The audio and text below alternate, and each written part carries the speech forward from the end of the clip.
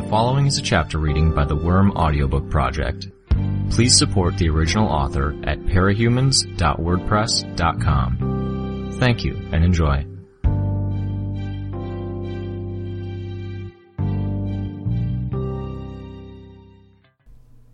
Arc 15, Chapter 10. I passed the invisible boundary between the neatly manicured lawn of the mayor's expansive backyard to the tall grass at the glade's edge. My hands were shaking and my breathing was heavy. I hadn't done anything more strenuous in the past few minutes than talking to the mayor and walking at a good pace, but my body was reacting like I'd just sprinted halfway across the mayor's property. I put a hand on a tree as I walked, as if it could steady me and keep me from falling.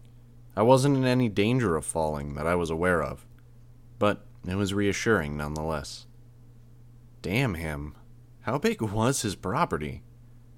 And he could still afford to hire someone to cut his grass? Eat a nice dinner complete with courses? Blithely ignoring what was going on in the rest of the city with his superhero son and superheroine date? No. Try as I might, I couldn't bring myself to get angry. Couldn't blame him for what I'd done. I'd deliberately let someone come within seconds of dying, and he hadn't been a monster, like Lung or the Slaughterhouse-9. He hadn't even necessarily been a bad person. If I had waited just 10 or 20 seconds longer, he might have stopped breathing. CPR would be that much more difficult with a closed airway, and he could have died or suffered brain damage while they attempted to revive him. Of course, my first aid knowledge wasn't all that recent or complete. I let go of the tree, adjusted my sling, and moved on, drawing my cell phone from the armor at my back. I made a call. Cranston? What can I do for you, Skitter? My voice sounded too calm for how my body seemed to be reacting. Need an ambulance to the mayor's residence, backyard? There's a young man having breathing difficulties. Can you use untraceable channels to get in touch with emergency services? I'll do that. Anything else? Tell Coyle the job's done. The second this phone call is over. I hung up. Triumph's family would probably do that anyways, but it made me feel a little better. I couldn't afford to dwell. I headed for Genesis, stalling her movements by signaling her with my bugs. I wrote out a message. Job done. Trickster hurt. Need help taking him to Coyle. I directed her to me with my bugs, drawing arrows in the air. A minute or two passed before she caught up.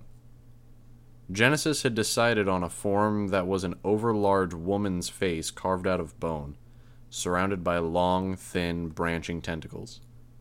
She would have come up with that as a counter for Triumph or either Prism or Ursa Aurora, something that could take a heavy hit either from a bear made of force fields or Triumph's shouts and punches.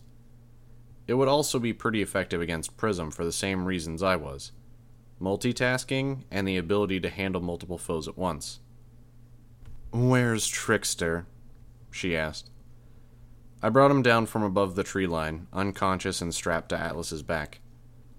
"I can't carry him all the way back. It's too far and it'll be too slow. Atlas is leashed to me by my maximum range. And as long as I'm on foot, I'm vulnerable to any attacks from Coyle or Prism's reinforcements." "You want me to carry you?" I shook my head. "I want you to carry him. Flying Atlas is hard enough as it is without an uneven weight on top of him, and if Trickster wakes up and starts moving, he's going to fall." "Fine. Damn it. Making a new body's slow when I'm this far from myself." "Can you make it at the far end of this glade?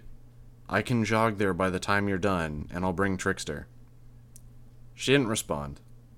Instead, she began breaking down into a gelatinous, blurry mess. Her power was like mine, I supposed. It took time to prepare. I had to get my bugs to the battlefield. She had to put herself together.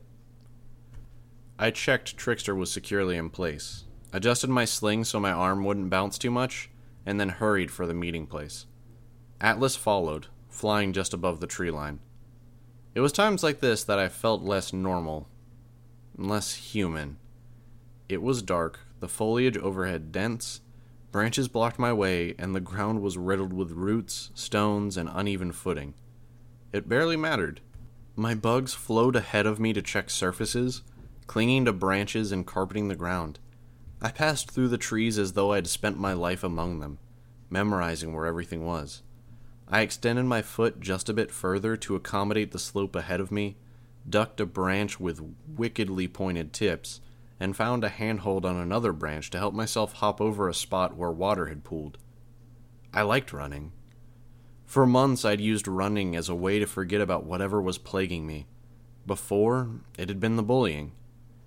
Then, it had been the pressures of dealing with the Undersiders, my undercover ruse. Separating from my dad, Dinah, the fallout from the Endbringer attack, Coil. The times I hadn't run, I'd felt like I was losing my mind. Did correlation equal causation there? Or was it just that the moments I was unable to run were the same moments I was under the most stress? When the Slaughterhouse 9 had been in town, when I'd been living in the shelters after Leviathan hit the city, before I rejoined the Undersiders? Either way, it was good to break free of my thoughts on Triumph and what I'd done to him. I could focus on breathing, on putting each foot exactly where it needed to be, keeping my balance and letting my subconscious guide me through the woods. I felt vaguely disappointed when I reached the point where the small forest ended and the roads began. One of the busiest streets in Brockton Bay was desolate, a lone car cutting a path through the shallow water as it headed away from the city. I stayed in the shadow of the trees until it was well out of sight. I didn't want to do this. Didn't want to step back into the city and face everything that waited for me there. The threats on my life from an employer who divided and pruned realities was only a small part of that. I would have left if I could afford to. If Dinah and my people could afford for me to. My bugs found Genesis, and even with the indirect route I'd taken, I reached her before she was fully formed. She looked like a bison with wings, but her back had a bowl-shaped depression, and she had stubby little legs and antennae. Since she didn't have the means, I was left to try to ease Trickster into the basin. I could see why she did it, cradling him and ensuring he couldn't fall. But it was still dangerous and tricky to move him with just the one arm. I wondered if she'd seen the sling. We took off, and Atlas proved faster than she was. She had to ride the air currents, and she was heavier overall. I scouted forward some in case we crossed paths with Legend or any other heroes. I paused on one rooftop while I waited for her to catch up again. I drew my cell phone and called Tattletale this time. "Skitter?" She answered on the first ring. "Job's done. Already told Coil. Triumph was there along with Prism. They hurt Trickster, took Genesis out of action. I stopped them and finished the job, got the mayor to agree to the terms we wanted." "Are you still there? At the mayor's place?" "No, just left." There was a pause. "That doesn't make sense," she told me. "What doesn't?" "We're clear to talk. No bugs. I'm 99% sure. So listen, if Coil wanted to assassinate you, that'd be his chance. Once you leave the mayor's property, that's it. He doesn't know where you're going." "Trickster got hurt," I told her. "Maybe he was supposed to do it?" "Maybe," she admitted. "But that still feels wrong. Why wouldn't Coil have a backup plan?" "Or maybe Dinah's power is working, and he's got some bigger plan in mind?" "I'm in his base right now. It doesn't fit with his movements. He's not really visiting her." I shivered. Visiting her. Dosing her with drugs. Interrogating her for answers about his grand plan. I hated the images that popped into my mind when I thought about Dinah in captivity. "Listen," she said. "I'm going to try to find out more. I'll call you back." "I don't like that you're there without backup. You said he might want to get rid of you, too." "I'll know if he does." "Like you knew he'd try to kill me?" Another pause. "I'll call you later," she said. The line went dead. I reluctantly put my phone away. I had a hollow feeling in the center of my chest. A huge part of me wanted to call Gru, but I couldn't convince myself that it was really what I was aching for. I might have, anyways, but I wasn't sure what I would have said. Would I have asked for a hug? Another cuddle? For advice? Tactical suggestions? For reassurances? I wouldn't have said the thought had ever explicitly crossed my mind, but somehow I'd always assumed that I'd know what to do when I got into a relationship. I didn't want this thing to be designated the nice memory that we avoided mentioning until things had returned to the old status quo. But I wasn't sure he was the person I wanted to reach out to. The people in my territory? Was I seeking some validation there? Some cheers, smiles, hugs, and other assurances that I was really on the right track, doing the right things? I couldn't be sure. I met with Genesis in the air, flying just beneath her so our heads were as close to one another as possible. Is he okay? He was awake a second, then went under again, she said. Might be a good thing. He's hurting. Probably. Why? Why did he pick a fight like that? It's how he operates. I'm not saying this is usual or that it wasn't an extreme case, but it's always how he dealt with things, big or small. The worse things get, the more stubborn and cocky he gets in going up against them. It worked when we were just messing around together, just playing around. But we were never suited to be. I don't know, a family? A family? We've spent 2 years together, with just each other. I don't know what you'd call us, if not that. Why don't you quit? Split up. Is it Noelle? She's only half of it, Genesis said. She didn't volunteer anything more. We flew in silence for a few seconds. Don't blame him, okay? He has his way of handling stuff, but those methods don't scale up so well when we're dealing with stuff this screwed up. Things are getting better. The 9 are gone, we're cleaning up the city, our enemies are getting driven out of Brockton Bay. Better for you, maybe. But those are your priorities. I didn't respond. Wasn't sure how to. Just don't blame him. I'm sorry things got so bad tonight. Okay, I said. I hadn't meant to get caught up in a conversation. I saw a chance to say what I wanted to. Are you good with going to Coils on your own? She looked surprised. It was too dangerous to meet Coil right now. I wasn't thinking straight, and I wasn't willing to walk into the lion's den. Another day, under different circumstances with backup? Maybe. But not now. I'm going to head back to my territory. I lied. Yeah, sure. Okay. Good luck. Coil can call me if he needs anything. All right. I veered off to head north, leaving Genesis to continue in the direction of Coil's headquarters. As Tattletale had suggested, the window of opportunity had passed. If I returned to my territory, would I be walking into a trap? The same could be true if I went to any familiar place. Coil had enough soldiers to have one lying in wait in any given area. On the other hand, if I broke pattern and stayed somewhere off his radar, I'd be letting him know I was suspicious. That might be all he needed to decide to step up his plans and go all out. I came to a decision. All my desperate thoughts and concerns snapping together into one simple, inelegant solution. Too dangerous to go to my territory. I set Atlas down on top of the tallest building in the area, climbed off, and sent my bugs into my territory instead. They flowed into my lair as a mass. I left some in the appropriate terrariums to restock my supply of some of the rarer spiders and larger beetles. The rest passed through the upper floors of my lair and retrieved the necessities. They returned, surrounding Atlas as a cloud. Once Atlas had landed beside me, I began getting everything in order. Atlas held my rain boots in his front claws and carried my backpack and some of the clothes I'd had him pack on his back. Using my hand, I swatted other items through the backpack's opening as my bugs brought them into position. Underwear, socks, wallet.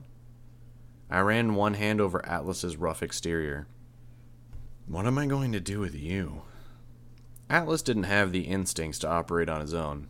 He was an entirely unique creation, designed from scratch with no real blueprint or model for behavior. He couldn't move, couldn't eat, and couldn't defend himself if I wasn't in range to control him. I'd have to figure something out, someplace I could stick him so I could keep him close. I picked out what I wanted to wear, checked there wasn't anyone nearby, and changed on the rooftop.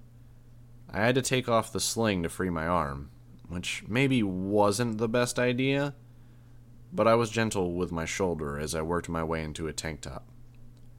When I was changed, I fixed my sling, I packed my stuff in my bag and bound my costume loosely in silk to keep it compact, and tied that package loosely to Atlas's back. I wouldn't be going anywhere without him, and wherever I was, he could probably bring my costume to me faster than I could access whatever hiding place I'd chosen. I double-checked there wasn't anyone watching, stepped up onto Atlas's back, and stayed standing as he lowered us to the street. I skipped down with a bit of a splash, slung the backpack over my good shoulder, and started walking. Things were getting better.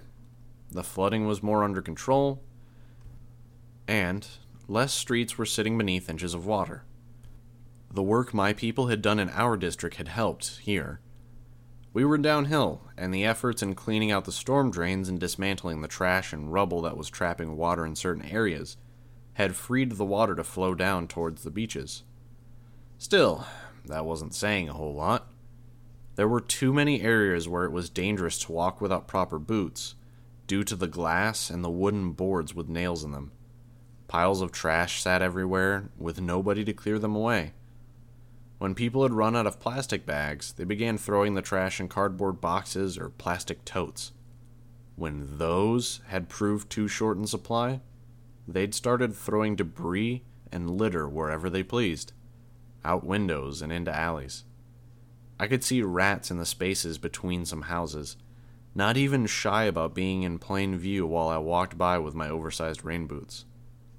Plant life was alternately dying and flourishing, with trees and lawns drowned and algae and moss blooming. Weeds were cautiously emerging wherever there was ground to take root. It was funny how nature reclaimed this world in its own way. It was silly to say humans were destroying the environment. We were simply changing it. Nature would persevere until the world was a barren wasteland. Whatever apocalypse Jack was supposed to set in motion, I suspected Jack was right in what he'd said to Bonesaw. Something would undoubtedly survive, and this sort of thing would likely happen across the world, starting in the cracks, spreading out, only to overwhelm and bury the ruins of civilization. A weird direction for my train of thought, but this was one circumstance where I didn't want to think too much on things beforehand. I stopped, not out of hesitation, but nostalgia. The wooden staircase in front of me had rotted out on the bottommost step. Not recent, not a fault of Leviathan or the city's conditions. Older. I skipped past it and headed up to the front door and rang the bell. My heart pounded. I tried not to think about anything particular. Didn't want to chicken out. The door opened, and I found myself face to face with my dad. It took all the courage I had not to turn around and run. I was such a coward. I'd been like this with school. I'd stopped going to classes for reasons that were more or less reasonable in the moments I'd made the decision. And somewhere along the line, I'd continued to avoid school because I didn't have the courage to own up to my previous absences. Only, this wasn't school. It was my dad.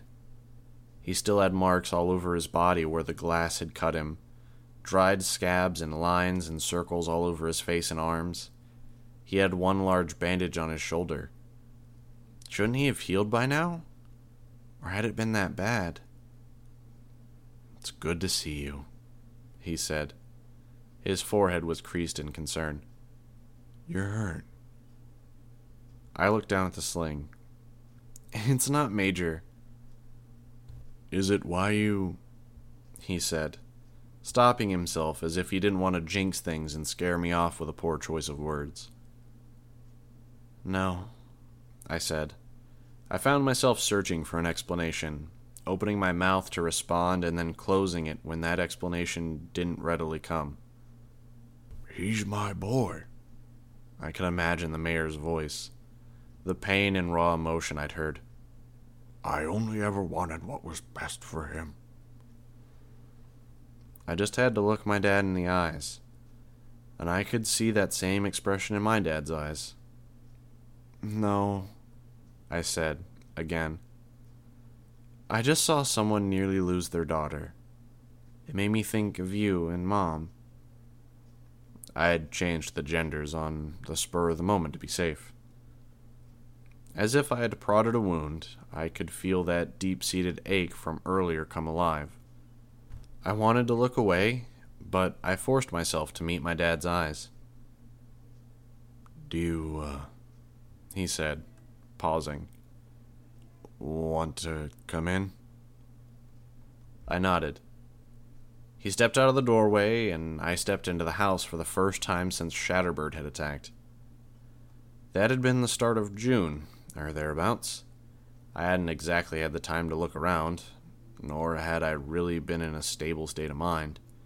The last time I'd really been able to look around the house had been the start of May, nearly 2 months ago. I looked at the mantelpiece above the fireplace. Things had been rearranged. There was a small clock with a broken face, a family picture of Dad, Mom, and me that had survived Shatterbird's attack, and a little statue/candlestick featuring a woman with a flowing dress. I touched the statuette. There were memories there. Too many things in the house had them. The statuette was part of a pair. My mom had bought them at the market. The overly tall, skinny, exaggerated figures had seemed to match my mom and dad, in a way. "Where's the husband statue? Were you robbed?" I looked at him, and he looked embarrassed. "I traded it away. More than a few things." "Why? For what?" "Selling and bartering for food," he answered. "But there's supplies. Did you not get enough, or—" I trailed off. Why was I attacking him? Accusing him? Was it guilt? Failing to look after my dad and make sure he got the supplies he needed? The explosion with the glass. I suffered some minor kidney damage. The doctor advised me to up my iron and protein intake while we wait to see if it'll scar. Not nutrients you find in good supply in supply kits. Kidney damage. Is that the worst injury? You're otherwise okay? I'm mostly okay. Better than most. Thanks to the warning you gave me about the Slaughterhouse 9 being in town. Some of my coworkers owe you a thanks as well. I nodded. I was glad people were okay, but the fact that word was spreading, it put me in a dangerous spot. But I should be the one asking how you're doing. What happened to your arm? Foreign body got trapped in there at some point, I said. Needed minor surgery. I could see the alarm crossing over his face. Had he heard something? Flechette passing on a message that people with injured shoulders... Surgery? He asked. It was only a local anesthetic, really. Not that big a deal. I looked over the bookshelves. One of the better pictures of Mom and me had been destroyed by the explosion of glass, ripped to shreds. He had to have picked up that frame and stood it up on its own sometime after Shatterbird's attack. I prodded at the picture as if I could push the tattered remains back together. You're so different, he said. You're standing straighter, dressing like you aren't trying to hide in your clothes, moving with more purpose. I think you've grown too. So many people, they seem like they've been burdened by what's going on. They've given up a little, lost important things. That's what makes the contrast between you and them much stronger. I turned around. Was I? I don't feel that much stronger. I spent 15 years raising you. 2.5 of those years I spent raising you alone. I can see a difference. I'm not saying there isn't a change. There probably is. I don't know if I'm better because of it. Oh. A silence stretched out. Neither of us were adept conversationalists, and any familiarity we'd had was gone. Do you want to sit? He asked. I nodded and seated myself. There were papers on the coffee table, 2 loose stacks, headed with the title, "You Know Where You Are." They'd looked as though they had been printed using a 15-year-old photocopier. I picked one up. Know Where You Are. The area extending east of Captain's Hill is believed to be under claim by the supervillains Gru and Imp. Both are members of a group known as the Undersiders, who have joined with the Travelers in an unnamed alliance. These villains will not attack civilians unless provoked, and cleanup is tentatively progressing throughout the area with no objections from either villain. Gru has the ability to create clouds of darkness. Should you find yourself in one of these clouds, retreat to the nearest cover you remember seeing, and assume there is immediate and present danger from vehicles, gunfire, moving pedestrians, and fighting between capes. I put it down. There was more, noting a lack of information about Imp, as well as the gangs and possible rivals that Gru and Imp might be fighting with, but it was over a week out of date. The second paper. Know Where You Are. The area extending west of the ferry station north, including the factories and the remains of the boardwalk, is believed to be under claim by the supervillain Skidder. Skidder is a member of the Undersiders, who are allied with the Travelers in an as-of-yet unnamed alliance.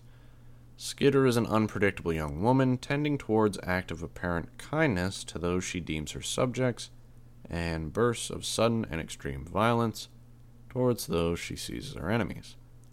The city is not funding work in her territory, as Skidder is handling matters there. Skidder controls insects and senses what they do. Anyone with allergies to stings or insect bites would be advised to leave this area.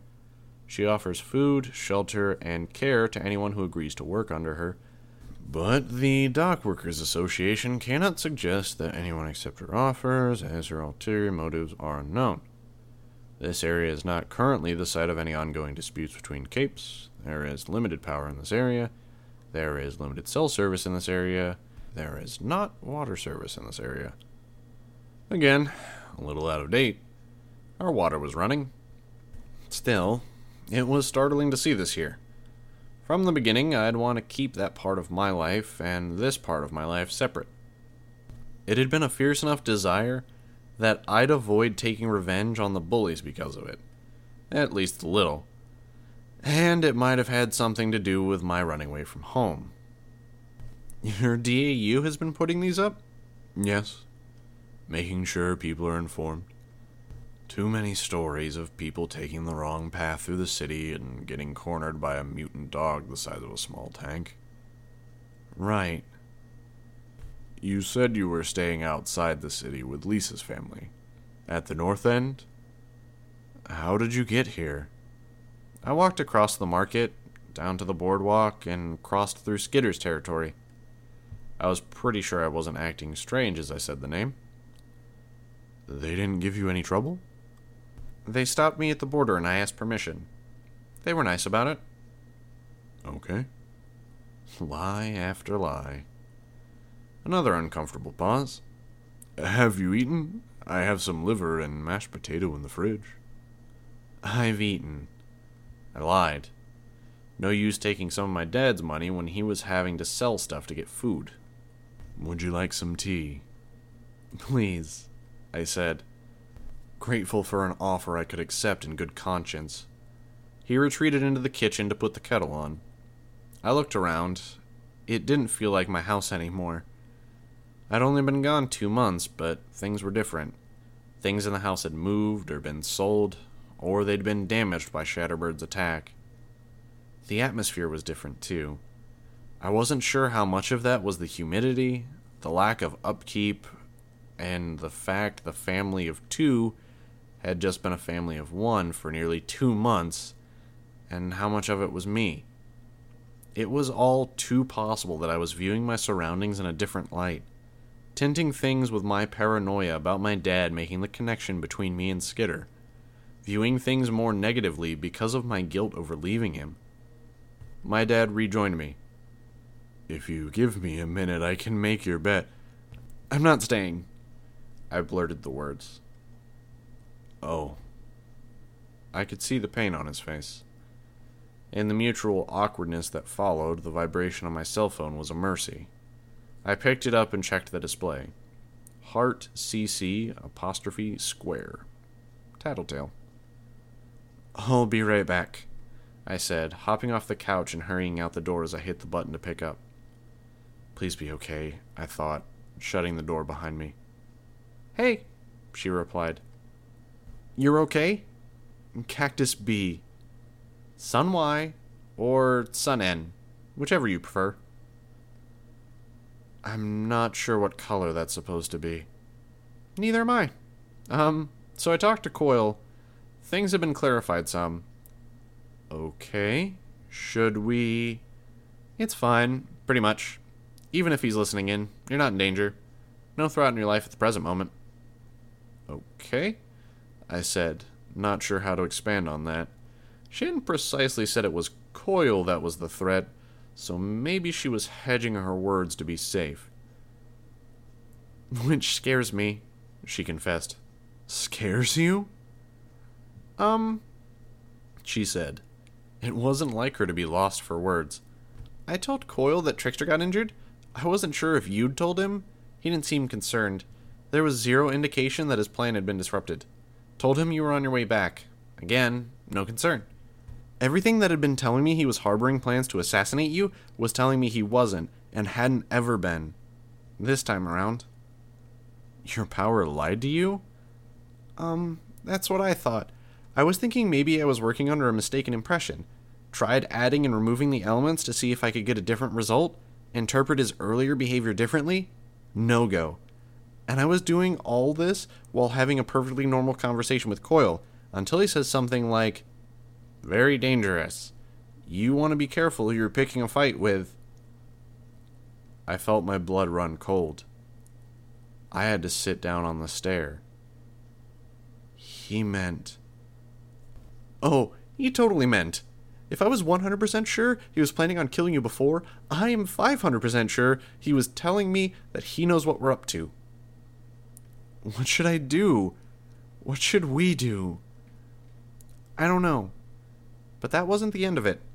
I was still processing what he'd just said when he stepped towards the door to leave. He put one hand on my shoulder, leaned close, and he spoke in this very quiet voice. He said, "Be careful, Tattletale. I value your service, but you should know your power isn't as reliable as you like to think." Sounding civil and caring while expressing a very clear threat. So the fact that it lied before... It didn't lie, Skitter. I said he was testing me before. He was, just not like I thought. He's found a way to confuse my power, to counteract it. This thing with the hit on your head? It was just to scare us. To let us know that any security my power afforded us, it doesn't apply to him. He can make us think you're going to be killed when you aren't, and the opposite is true. He can make us think we're safe when we aren't. I finished. Exactly. What do we do? I don't know, she said, again. Listen, I've got to call the others. Are you with Gru? No. Maybe I'll head that way before the end of the night. We'll figure something out, she said. Figure something out? Coyle was on to us. He'd effectively taken Tattletale out of the equation, and by all accounts, he seemed confident enough to continue letting us work for him, despite our intended mutiny. I couldn't bring myself to agree. Bye, I said. Bye. I hung up. Before I could convince myself to head back to my territory and start plotting some counteroffensive, I stood from the stair and walked back inside. Seeing my dad's face, I was reminded of the dream I'd had where my dad had turned out to be Coyle, where I'd taken too long and Dinah had died. I looked away, made my way back to the couch. My dad set a cup of tea down in front of me, then sat beside me. I wasn't religious, didn't believe in a higher power. Mundane government was crappy enough. The idea of a divine one simultaneously scared me and made me want to laugh. As a consequence, when I thought of a soul, I was thinking more about some collection of the abstract parts of the mind that covered a person's mental and emotional well-being, their psyche, and the defining aspects of their personality. A more religious view of the soul would probably add up to a rough equivalent. Whatever my overall motives might be, some part of what drove me was some desire to patch up the damage. Fix that part of myself that had been taking a beating ever since I'd gotten that call about my mom's death. Only it wasn't working. Try to help the city, help the heroes, shore up my sense of self-worth. Find myself fumbling, tearing and discovering fresh holes in my subconscious makeup, with Dinah and my betrayal of the people who'd become my friends, betraying myself by failing to keep to that overall goal. And there were other moments where I'd been brutal and violent, accidental or otherwise, moments I'd made sacrifices or where I'd been callous. It wasn't subtle either. The stacks of papers in front of me said it clear as day. Sudden and extreme violence. Even coming here, it had been at least partially motivated by my desire to fill that hole deep inside, that spot where family was supposed to fit. I sipped on the tea. My dad had made it with sugar, not honey. Sitting here and drinking tea with my dad. My head someplace else entirely. It wasn't fixing anything. Wasn't mending or filling anything. I sipped again, then drank it in big gulps. It burned going down, and I pounded my collarbone as if I could banish that sensation. Taylor? I stood and picked up my backpack and shrugged it over the one shoulder. I've got to go. He stood too. I'm sorry, we're headed back and it's dark, so we're going with a group. I'll come.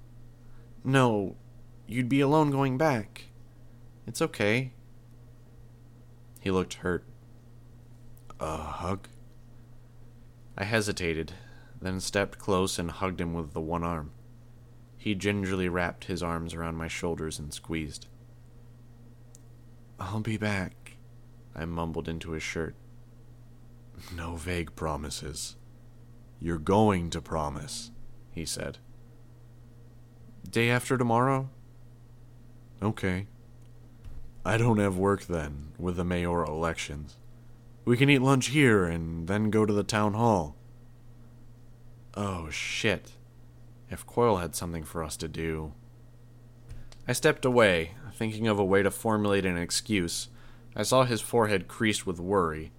As thin as he'd been before, he looked thinner now. Looked years older, wounded, tired, lonely. I'll see you then, I told him.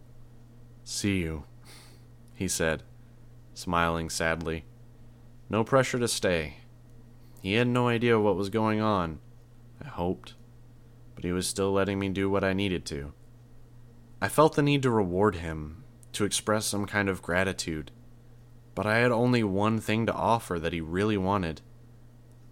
I don't know when, but maybe I'll come home? Vague, again. Just like with what I'd said before, there was no set date. I'd said the exact same thing when I'd left in the first place. It was almost an insult. But I saw him smile. Anytime, any day. But we can talk about that over lunch, day after tomorrow. I nodded and turned to leave. I wasn't half a block away from the house before I felt the tears welling up, running down my face. I couldn't say whether they were because of my love for my dad or my despair for Dinah.